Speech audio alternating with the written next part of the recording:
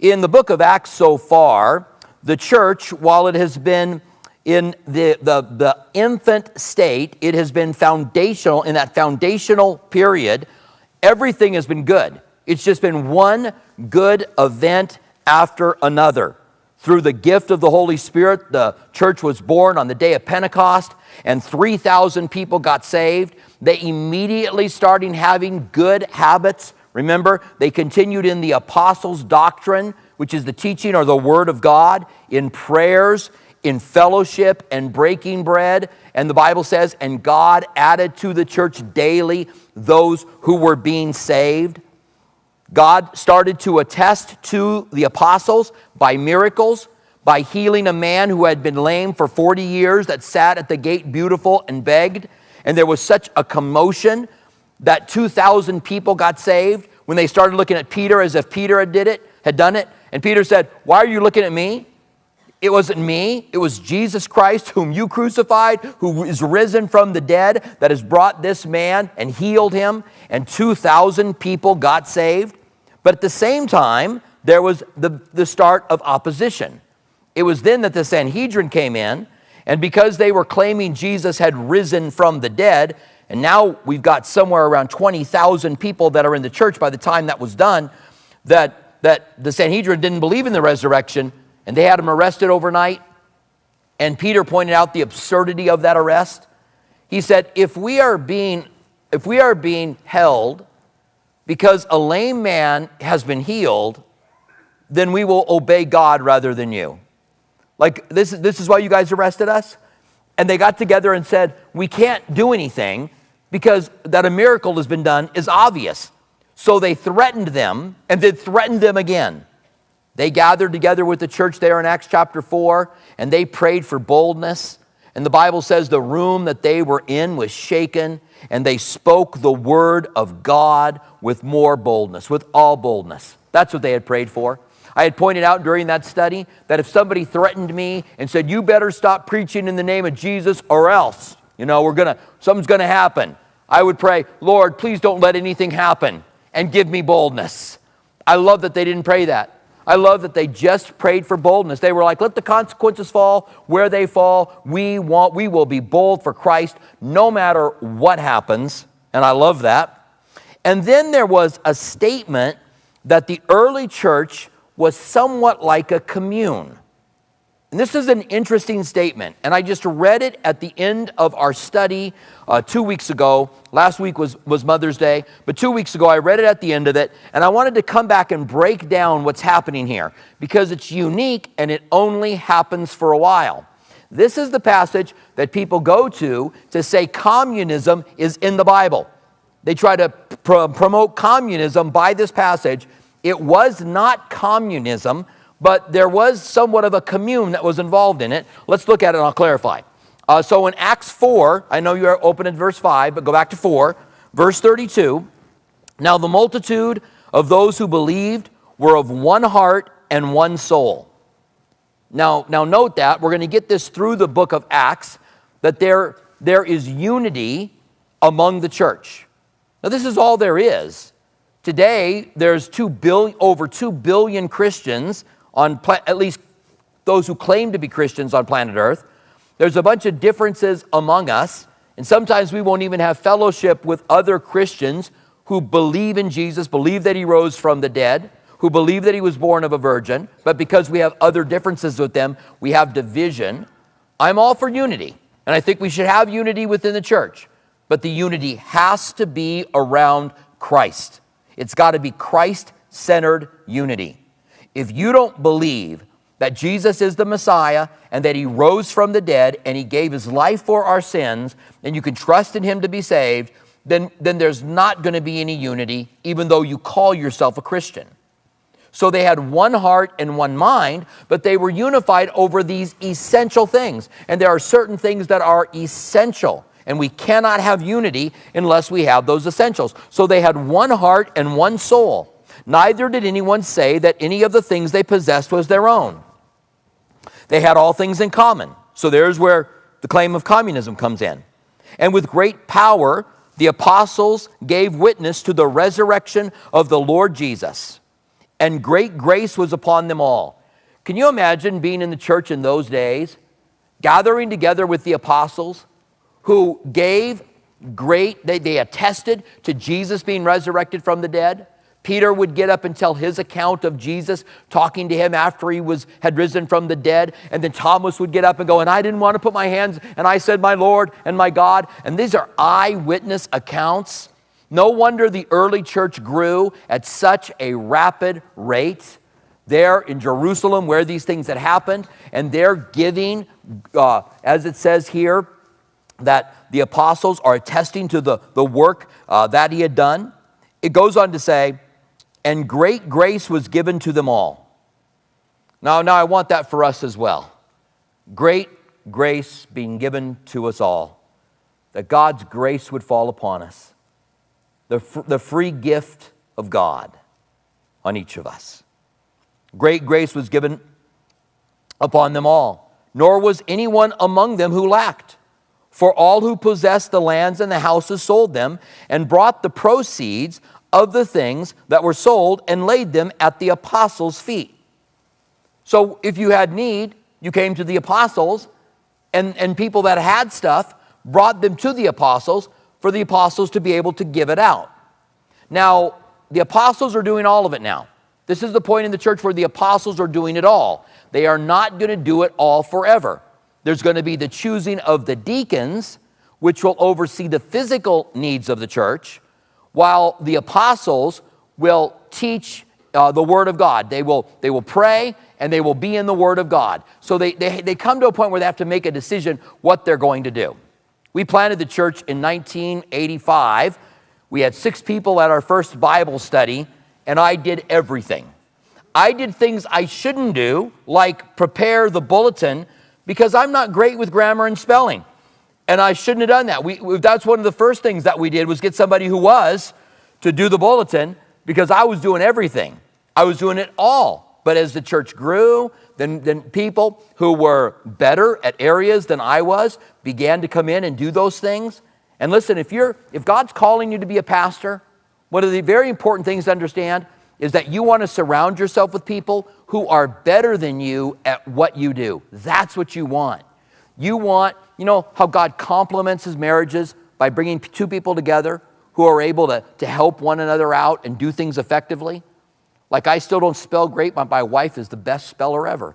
I don't do grammar great. She's an editor and a writer. I mean, God just knows how to do these, and God will do that as well with us. So there's this event where the apostles are overseeing the funds. Now, churches today still have benevolence funds. Churches today still meet the needs of people who are in need. Our church, I don't know whether we are unique in the way we do it. I'm on the board of several other churches, and I do know that they do it the same way we do it. So we have 2 funds, one for those that attend the church and one for those who don't attend the church. And if you find yourself in financial need, then you can talk to one of our deacons, call the church office, set it up, they'll contact you, and to see if we can help you out. Sometimes people are upset because they'll come to church and they have an immediate need, and we don't have anything set up to give them that immediate help. So you're going to have to look forward a little bit, all right? And I realize that sometimes emergencies happen, and sometimes we may be able to make exceptions to that. We've got a certain way that we do these things, but we do have it as well, because this is what the church is supposed to do, is meet the needs of the people that are struggling, that are lacking anything. Because there were people lacking there, and there are people who are lacking today. So it goes on to say they brought them to the feet of the apostles. Now, this isn't a church service, okay? This is the apostles doing administration. They're probably doing what they shouldn't be doing at this point. They're taking in the gifts from people and they're giving the gifts out. It's probably distracting them away from what the apostles are supposed to be doing. But this is the way that they're doing it. They're not coming together for a church service, and people aren't walking up in the church service and putting their money at the feet of the apostles, okay? This is some kind of an administrative house or building where they're bringing the money into the apostles. That's important to remember, because whenever people tell this, they always tell it like it's a church service. It's not a church service, all right? And then it says, and they distributed to each one as they had a need. And Joseph, who was also Barnabas, who was named Barnabas by the apostles, which is translated son of encouragement. This is the Barnabas who's going to become a traveling companion of Paul. A Levite. Note that he knew he was a Levite. We have people in the Bible who are from Asher, from Levi, from Benjamin, from Judah, from several other places. So when people talk about the lost tribes of Israel, there are no lost tribes of Israel. Okay? So there's cults out there that say we are the lost tribes of Israel. No, they're not. And the lost tribes of Israel are not the Europeans. Okay? And the black Hebrew Israelites are not the lost children of Israel. And if you have anything to do with that particular cult, that particular group, they are very, there's a lot of anger involved in that. So just know that. If you're going to interact with black Hebrew Israelites, there's going to be a lot of anger. I call it venom that comes out. And what they're doing is just trying to get you to back off when you start to do, like you point out, wait a minute, you say that there's lost 10 tribes, well then how come Barnabas was from Levi? They knew where people were from. Remember there were just several places. In the temple when Jesus was brought in, there was another tribe that was represented there. They knew where they were from during this time. They will lose it after the Romans take Jerusalem, but right now they know, and there are people that represent it there. It doesn't mean that there aren't more from Judah in Jerusalem, but there are no lost tribes of Israel. The 10 tribes were taken captive by the Assyrians, but some of them came back into the land. When Judah came back from Babylon, some of them came back from Assyria, and so all of the tribes were represented during the days of Jesus. All right, a little tirade on the side. All right, probably only for you guys because I don't have time to get into that in the morning. A Levite from the country of Cyprus, having long sold it, or having land, sold it, and brought the money and laid it at the feet of the apostles. Now I have a problem with this. I have a problem with the way that they are doing this. Listen to what Jesus said in Matthew 6:1. Take heed that you do not do your charitable deed before men to be seen by them. Otherwise you have no reward from your Father in heaven. So the people were selling everything and taking it to the feet of the apostles, and people knew that they were doing that, goes exactly against what Jesus said. And you say, well, these are the apostles. Yeah. And they are people that don't do things right sometimes. In Matthew 6:3-4 it says, but when you do your charitable deed, do not let your left hand know what your right hand is doing, that your charitable deed may be seen in secret, and your Father who sees in secret will himself reward you openly. It's not supposed to be done so people can see it. That leads to a problem. The Bible sometimes is prescriptive and sometimes it is descriptive. Prescriptive from the Bible is when the Bible says, and it gives you an account of someone, and the passage where it says, they continue steadfast in the apostles' doctrine, in prayer, in fellowship, and breaking of bread. That's prescriptive. We want to do that too. But when the Bible says that something happened like this, it's descriptive. It's just saying it happened. It's not telling us we have to do it. That's part of properly dividing the Word of God. You realize that just because a story is in the Bible doesn't mean that God is for it, or doesn't mean God wanted it. God tells all kinds of things that happened that are horrible things that are just descriptive. They're just telling us descriptions. Now, atheists and critics love to point out those things as if they're prescriptive. But your response is, the Bible's just telling us what happened. It's not telling us that we're to do those things, or that God was behind those things, or that God wanted to do those things. Those are the prescriptive things. They were prescribed instead of just described. So this is just described. God didn't want this. We don't see God ever telling them to do this. It says now, and also we're going to see that Satan begins to move in opposition here within the church. The Bible says that the love of money is the root of all kinds of evil. So does it surprise you that it's around money that Satan gets in. The first time we hear Satan in the church is around money. Now, the enemy will attack from the inside. We saw the first attack of the enemy from the outside, and that was the Sanhedrin who arrested them and threatened them and warned them. Now the enemy attacks from the inside. This is always the case with the church, by the way. There are always attacks from the outside, and there are always people who will be risen up and used by Satan on the inside. Listen to what Paul said to the Ephesian elders. Paul was on his way to Jerusalem, which would eventually go to Rome. He knew he was saying goodbye to the Ephesian elders for good. And so Paul says this to them in Acts 20, 29 through 31. For I know this, that after my departure, savage wolves will come in among you. There will be attacks from the outside. Savage wolves are going to come in, not sparing the flock. Also, from among yourselves, men will rise up, speaking perverse things, to draw away disciples after themselves. Therefore, watch and remember that for 3 years I did not cease to warn you everyone night and day with tears. So he speaks of the attack from the outside and men being raised up from the inside. So we have seen the attack from the outside earlier with the Sanhedrin, and now we see the attack on the inside. And that's where we pick it up in verse 1 of Acts chapter 5. But a certain man named Ananias, with Sapphira his wife, sold a possession and kept back part of the proceeds, his wife also being aware of it. They brought a certain part and laid it at the apostles' feet. Now, they don't have to give all of it.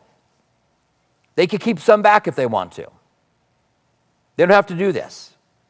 But they're coming in and pretending like it is everything they sold. That becomes clear here in a moment. And they've together decided to do this. This is the first sin to enter the church. This is the first deception that we find inside the church.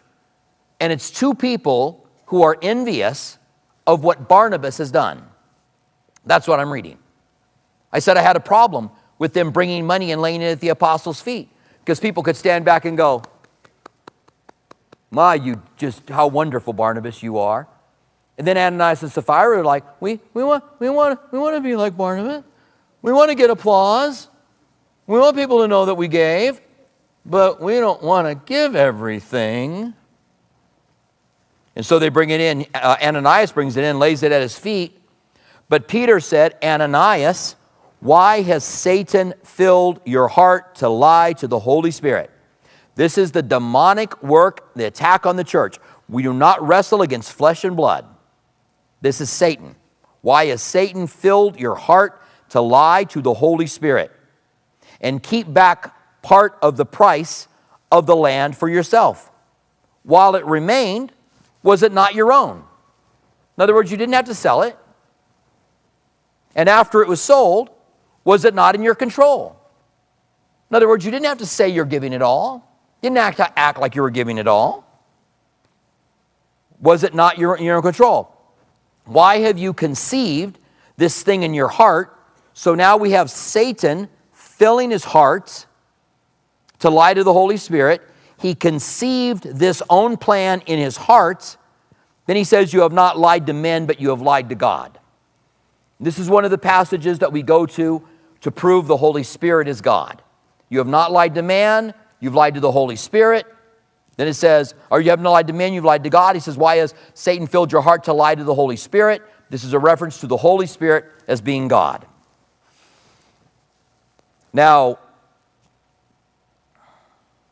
first of all, again, this is not a church service, okay? It's not like they were all singing and praising God, and then Ananias brought it up. And I don't know why people teach it that way, but I hear it taught that way. Commentaries write it that way, but there's no reason for us to believe that it's a church service. It's just the daily operation of the church. And a few things to point out. We know Satan is involved, and we know this is the first time that he is named within the church. Now we knew he would show up sooner or later. We knew he was going to attack because the Bible tells us that.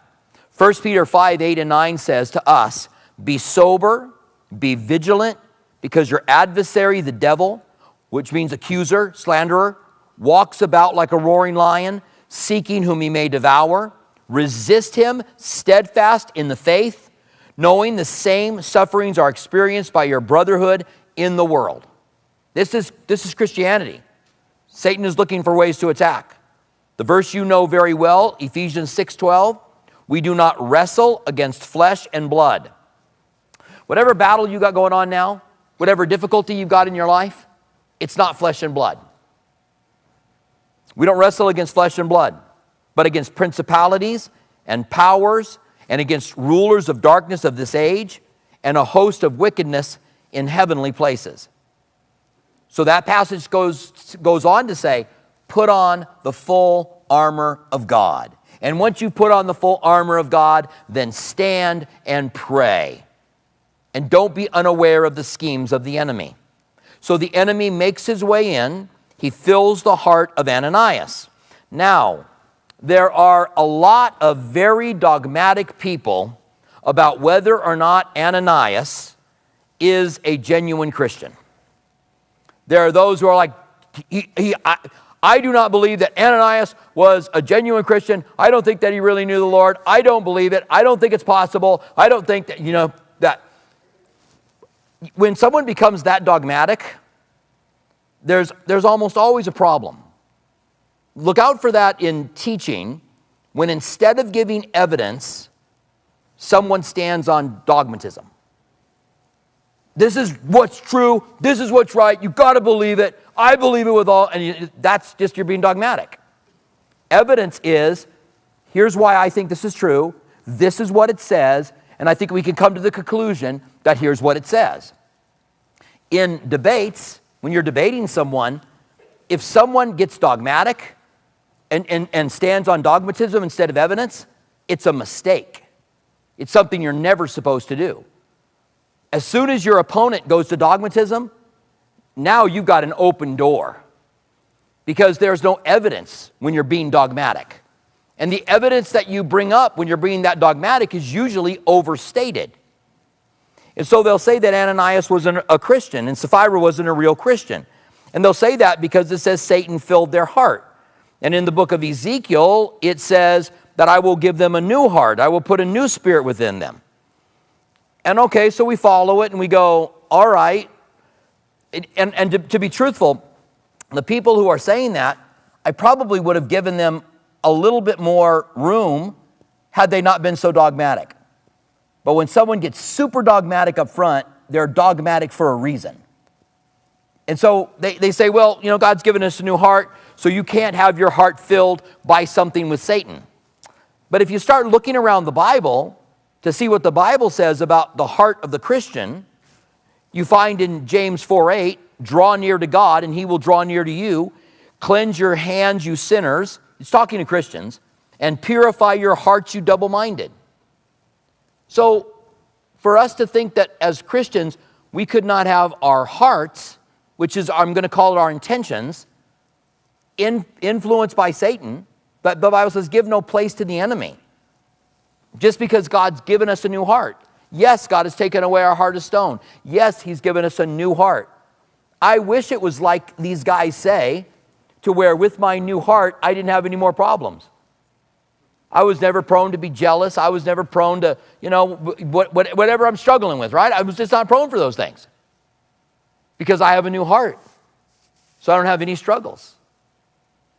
I don't know whether Ananias and Sapphira were believers. I just don't know. And I don't think that we know. They are numbered among the apostles. You can go back into the last chapter where it says they all had one heart and one soul, and people will argue it two ways. One will say they had one heart and one soul, so Ananias and Sapphira must have been Christians because they had one heart and one soul, and they were part of the group. Another group will say they had one heart and one soul, but they wanted to cheat and lie, and so they weren't really part of the group. So they weren't Christians. So they use the same passage to say they were Christians and they weren't Christians. They're just things we are not going to know. Why would they get so dogmatic about it? Because this is a strange account. Because if they're Christians, God's about to kill a Christian. And that's hard to cover. That's hard to go, God killed them. It's hard to do. Why? And it's hard to say, why is God not going to kill you? If God killed them, then why won't God kill you if you do something that's dishonest? That's hard to deal with. But I don't think the way to deal with it is by trying to deny whether or not they're Christians. That's not the issue. If that were important, it would be said. So the assumption is they are part of the group. That's the assumption. Will Ananias and Sapphira be in heaven? We don't really know. All right? So verse 5, here we go. Then Ananias, hearing these words, fell down and breathed his last. So great fear came upon all those who heard these things. Now, to be fair, it doesn't say God killed him, right? It says he fell down and breathed his last. I don't know, Ananias might have had a heart problem. When Peter called him out, had a heart attack and died. Maybe. It becomes more unlikely in a few moments. A couple of things could be said here, because by the time this church is spreading, number one, God wants to keep the early church pure because they need to be strong as a small but quickly growing work of God. There needs to be a sense of purity and holiness in the beginning of the church, because it is going to spread like wildfire, and within 2 decades it's going to go as far as Rome. It's going to spread around the known world at an incredible rate. It's going to eventually spread all around the world, and Jesus said it would happen. Wherever the gospel is preached, what this woman did will be told as a memorial to her. Here we are in Tucson, and we're looking at the scriptures that Jesus said that it would spread around the world. And so could it be that he could not allow there to be those who had either were non-believers, who wanted to look, they were tares, but they wanted to look like wheat, or those who were Christian, but they had major compromise. And God just wasn't going to allow major compromise at this point, because he needed the church to be much more powerful to be able to do the work that he's done. Now, by the time we get to Galatians being written, Corinth being written, there's all kinds of problems. If God was going to kill people if God was going to kill Christians because they compromised, then he'd have killed everybody at Corinth. They'd have all been gone, because the church had all kinds of problems. So this is something, when it is very small, doing a very significant work, it's like the very roots or the very foundation of the church itself. And perhaps God did this to Ananias and Sapphira in order to keep purity in the church. I have another thought. Maybe God, and this is me assuming that God killed them, okay, because it doesn't say it. I have another thought. God wanted to show the severity of sin by making an example of sin when it first came into the church. God wanted to show the severity of sin by handling it severely when it first came into the church. I'm persuaded we don't know how bad sin is. We are the frog in the water that's been heated up. We don't really understand it. Jesus took our sin on the cross, and I think there was a time in history where people understood much better how severe sin is to a holy God. But I think we've lost that. I think the church is losing that more and more. In God, there is no shifting of shadows. Our heart is desperately wicked, is what the Old Testament says. And people don't like that desperately wicked anymore. The God is basically good. Man is basically good argument is growing. Now, I also don't believe in Calvinism, there's a term total depravity. And I had for years, said that I was a three-point Calvinist, that total depravity was one of the areas that I believed in. I don't call myself any of the points now, and I could go over them all now, but I won't.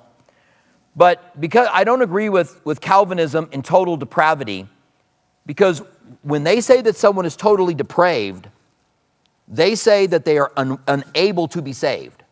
The person is so totally depraved, he's unable to be saved and will not be, because he is totally depraved. And Calvinists will use words like vipers in diapers to talk about babies. That they're just wicked, that a little bitty baby is wicked at heart.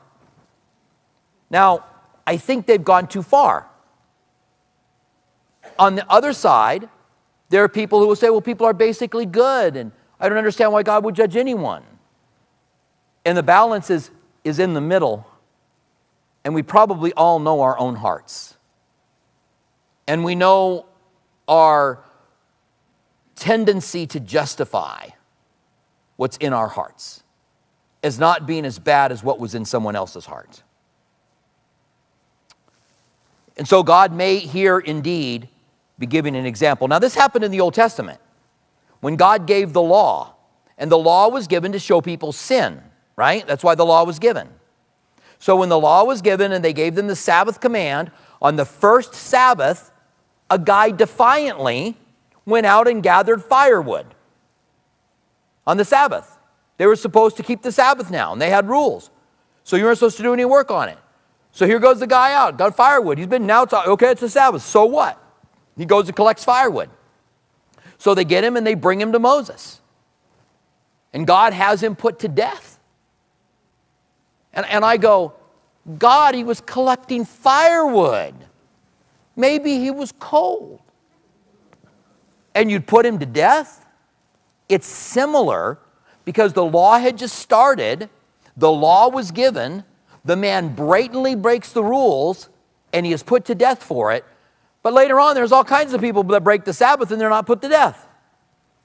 Ananias and Sapphira, spoiler alert, both die because of their conspiring, and God takes their life. It's similar. I wonder if God isn't showing us the severity of sin. Maybe it's something we ought to ponder on, and that we ought to really learn, we ought to really take it from both the account of the law and the guy collecting firewood and Ananias and Sapphira coming into the church thinking that they were going to manipulate the system. Now verse 6 says, and the young men arose and wrapped him, carried him out, and buried him. Now when you think about burying him, they took him to a tomb, and they put him in the tomb, probably to be cared for later on by the women. Because generally it was the women that cared for the body. With Jesus, we know it was Joseph of Arimathea and Nicodemus that wrapped his body and put spices there. The women came as soon as they could when the Sabbath was over and found that he was risen on the third day.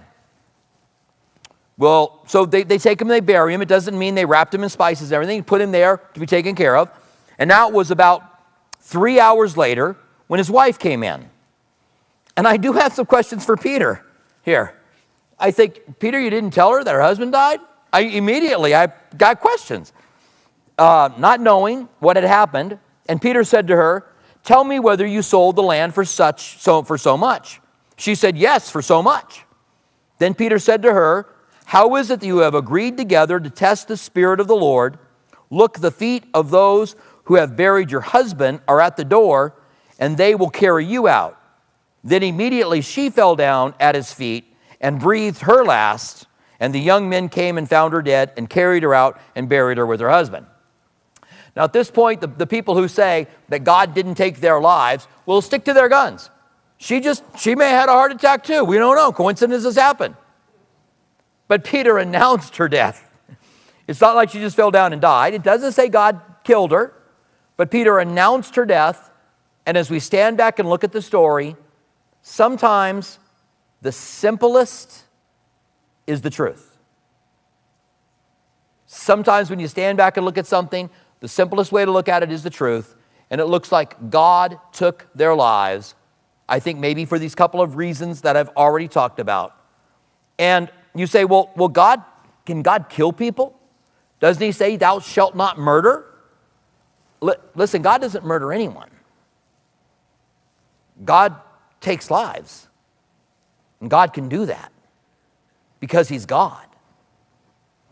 What is amazing to me is sometimes I'm asked the question from someone that doesn't believe in the death penalty. They'll say, well, you Christians believe in the death penalty. And how can it be that God destroyed people in the flood or killed babies in Sodom and Gomorrah? They'll say. They killed babies in Sodom and Gomorrah.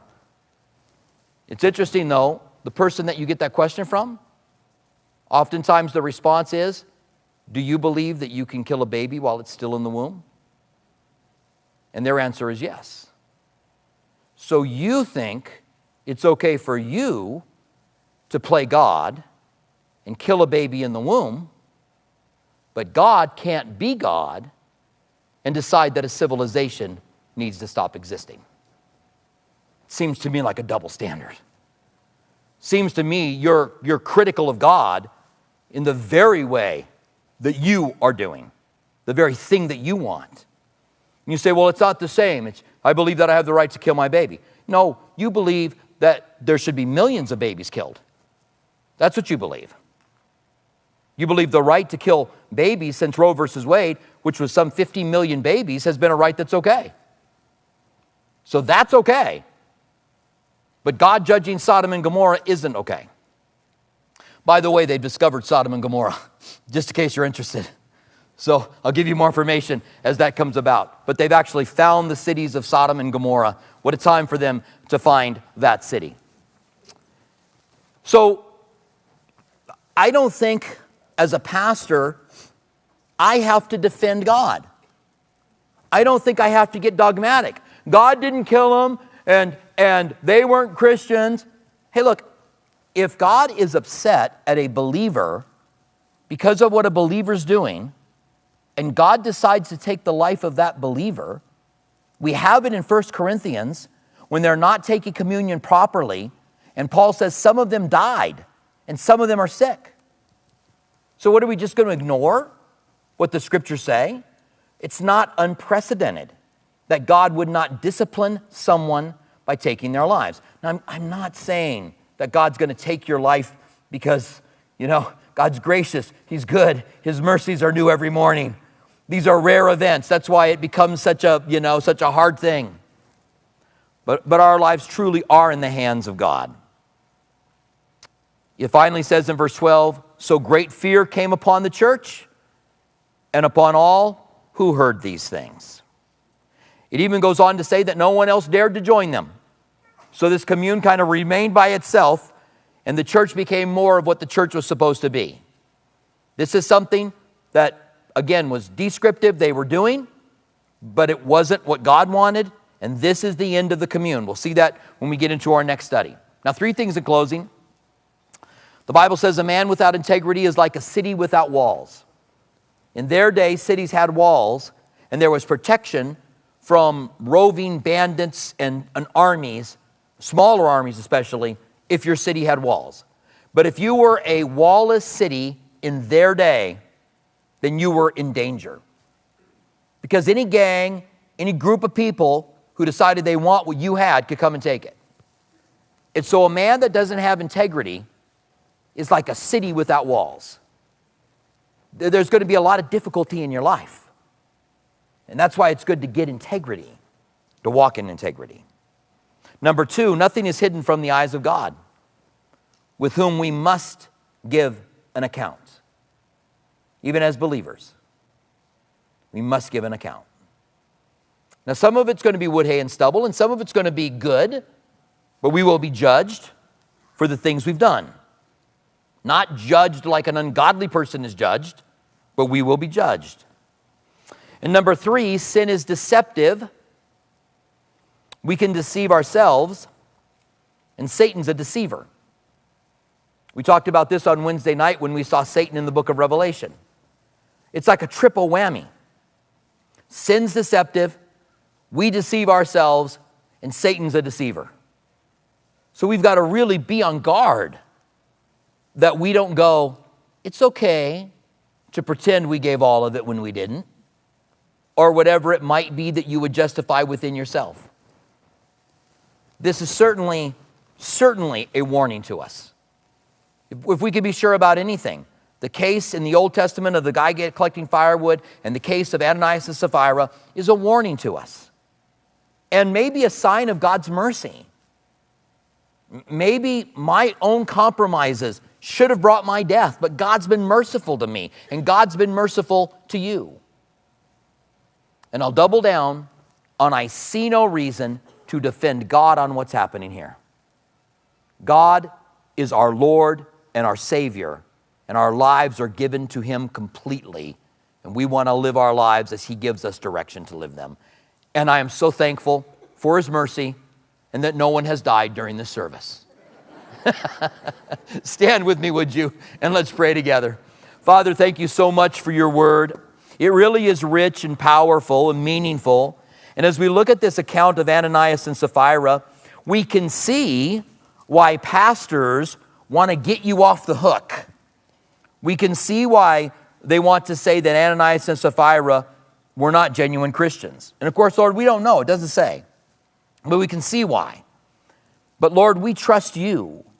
And we know that you are righteous and that in you is no shifting of shadows. And we know that in our heart is all shadows. So Lord, we thank you for your mercy. We thank you for your grace. And we thank you for the direction that you've given us.